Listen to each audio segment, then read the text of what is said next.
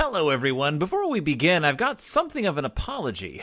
This week, with one thing and another and this, that, and the other thing, I only managed to record a few podcasts, and unfortunately, none of them were this one. So, my dear bear friends, we almost went without an episode this week because I didn't have a book prepared.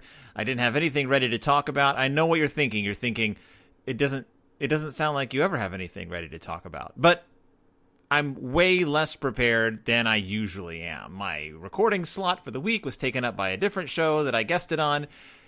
Yada, yada, yada, yada. Anyway, what I'm saying is I don't have an actual episode. And originally, I was just going to give it a pass and say, hey, this week I'll just apologize and we'll move on next week with another episode of the show. But then I thought, dang it, people tune in and they want to hear my dulcet tones. And so what I'm going to give you isn't an interpretation. It's going to be a very special reading of an upcoming book that we'll be covering very, very soon. So sit back and relax as you listen to me read to you a book that I'm going to talk about probably in a few weeks, as soon as I can scrape people together, and we'll talk about it on the show.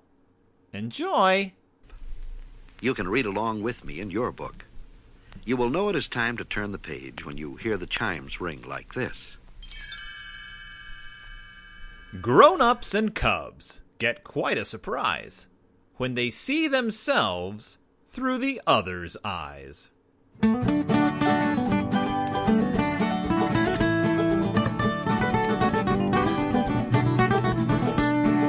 Berenstain Bears and the Trouble with Grown-ups by Stan and Jan Berenstain. Copyright 1992.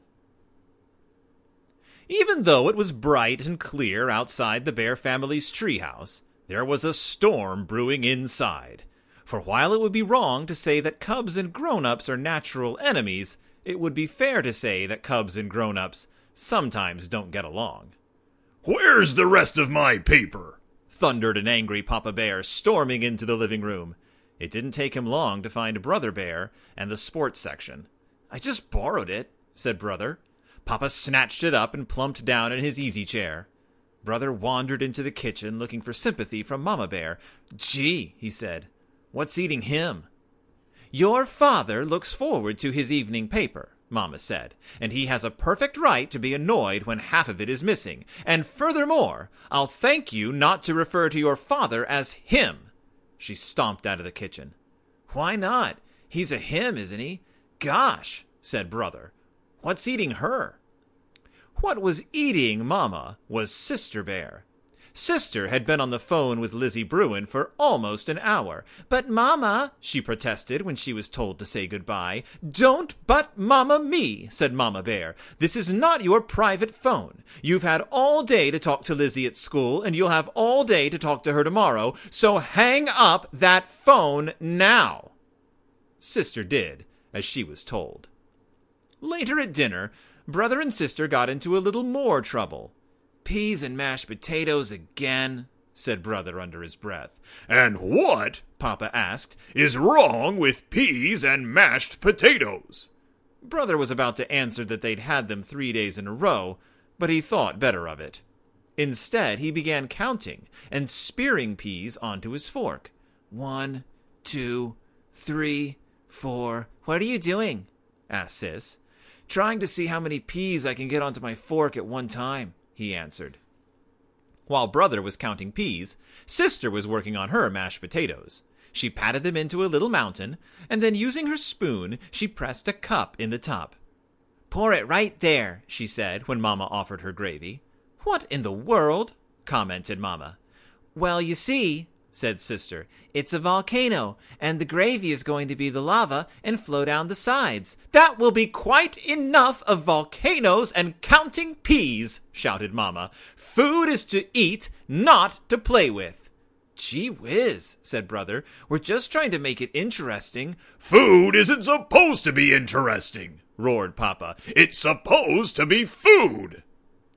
Brother and Sister went to bed that night and got up the next morning without much fuss, but trouble started again at breakfast. "Oh, yes," Brother said, suddenly remembering something. We'll be getting the late bus home this afternoon because— Late bus? Interrupted Mama. I was planning on our visiting Gran after school. But Mama, he protested, we're staying late to plan for the Parents' Night talent show next Friday. Parents' Night, she said. First I heard of it. And Friday is my chess night with Farmer Ben, complained Papa. Here's a notice I brought home, said Sis, digging into her bag. I forgot to give it to you. Me too, muttered Brother. Why, this notice is a week old, said Mama. Forgot? Forgot? Roared Papa. Why, you cubs would forget your heads if they weren't attached to your shoulders. Phew, breathed Brother as he fell into the seat beside Cousin Fred on the school bus. Tough morning? Asked Fred. You better believe it, said Sister, taking the seat Lizzie had saved for her. The four cubs compared notes on the way to school. The cubs agreed that while there was no doubt that their parents loved them, they were a little difficult to get along with sometimes. They nagged, they said no a lot, and they never wanted cubs to have any fun. Hey, said Brother as they got off the bus, what are we going to do for the Parents' Night talent show? Dunno, said Lizzie. Let's think about it. That afternoon, the auditorium was filled with cubs getting ready for the show. Babs Bruno was playing her violin. Queenie McBear was practicing pirouettes. Too Tall and his gang were working on a rap number, which Teacher Bob didn't look too happy about. Brother, Sis, Fred, and Lizzie didn't have an idea yet. But as they searched their brains, Brother snapped his fingers and said, I've got it! Remember what we were talking about on the bus this morning? Sure, said Fred. We were saying how grown-ups can be a big pain. Well, said Brother, let's put on a play about that and call it The Trouble with Grown-Ups, shouted all the others. Sensational, said Sister as they slapped hands, delighted with the idea of showing parents how hard it is being a cub. But putting on a play is easier said than done. You have to write it, figure out who is going to play the parts, then memorize it. Then you have to worry about costumes and scenery. The cubs did all that. It was hard, but it was fun, and they did it all in secret. Costumes for Fred and Lizzie were easy. They were going to be brother and sister, so they just borrowed their extra clothes. Getting costumes for brother and sister wasn't so simple because they would be playing their own Mama and Papa. They managed by letting Gran in on the secret. She was a wizard on the sewing machine, and she made them great-looking little Mama and Papa costumes. The four practiced their parts, and before they knew it, it was time for the big Parents' Night talent show. There was a lot of talent at the Bear Country School, and all the acts did pretty well. But it was Brother, Sister, Fred, and Lizzie's play that was the hit of the show.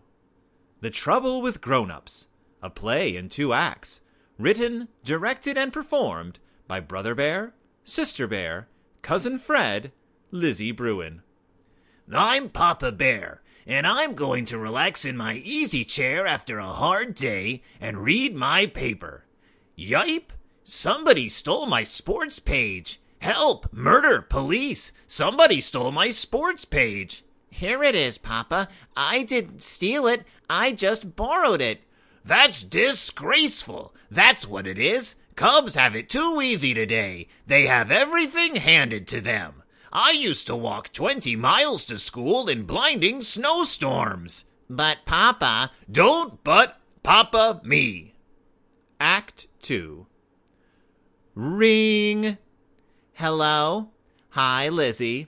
Sister Bear, get off that phone. I'm expecting a very important call. Who from? Who from? Who from? How am I supposed to know who from? But Mama— Don't but Mama me. The audience of parents laughed and laughed when they saw how they seemed to their cubs. Mama laughed until tears rolled down her cheeks. Papa laughed too, but not as much as Mama. They both thought the play, which was a big surprise to them, was very well done. They admitted that it helped them understand what it was like being a cub. The next morning, Mama and Papa had a bit of a surprise for the cubs. You might even say, a shock. Mama, who was a sewing wizard herself, had made a grown-up size pink jumper. Wearing it, she looked like a huge sister bear. She even had a pink bow. Papa, wearing a red pajama top and blue bottoms, looked like a gigantic brother bear. The cubs were confused. "It's very simple," explained Mama. "You helped us understand what it's like being cubs. By pretending we're the cubs and you're the grown-ups, we're going to show you what it's like being parents." Before brother and sister could say a word, Mama and Papa were acting like cubs. "Where's breakfast? I'm hungry," shouted Papa. "I hope we're not having that gooey oatmeal again," screamed Mama. "Ooey gooey oatmeal! Ooey gooey oatmeal!" shouted Papa, jumping up and down. Brother had pulled sister into the living room, where they could hear themselves talk. But the living room was another shock. There were things all over the floor. Not toys, which they sometimes left lying around, but strange things like the vacuum cleaner, Mama's sewing basket, Papa's chainsaw, and his wrench set. What a mess! The cubs understood. Mama and Papa were showing them what it was like having to pick up after them. Mama and Papa ran through the mess and headed for the front door. Brother cried, "Please don't bang the—" But it was too late. Papa banged the door so hard it shook the house. Brother began to smile. Sister began to giggle.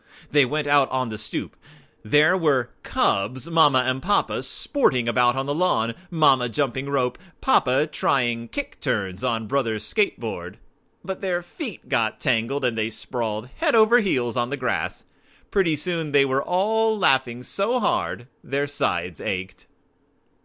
Later, when they were back to being themselves, Papa said, "I have a better idea how cubs feel now." Mama agreed. Brother and sister admitted they had a better idea how parents feel too. "Boy," said Brother, "you two sure know how to act like cubs." "After all, we were cubs once ourselves," said Mama. "And here's a thought. You'll be grown up someday, and each probably have cubs of your own." Brother and sister thought about that for a moment. They looked at each other. Then they looked off into the distance and thought about it. It was something to think about.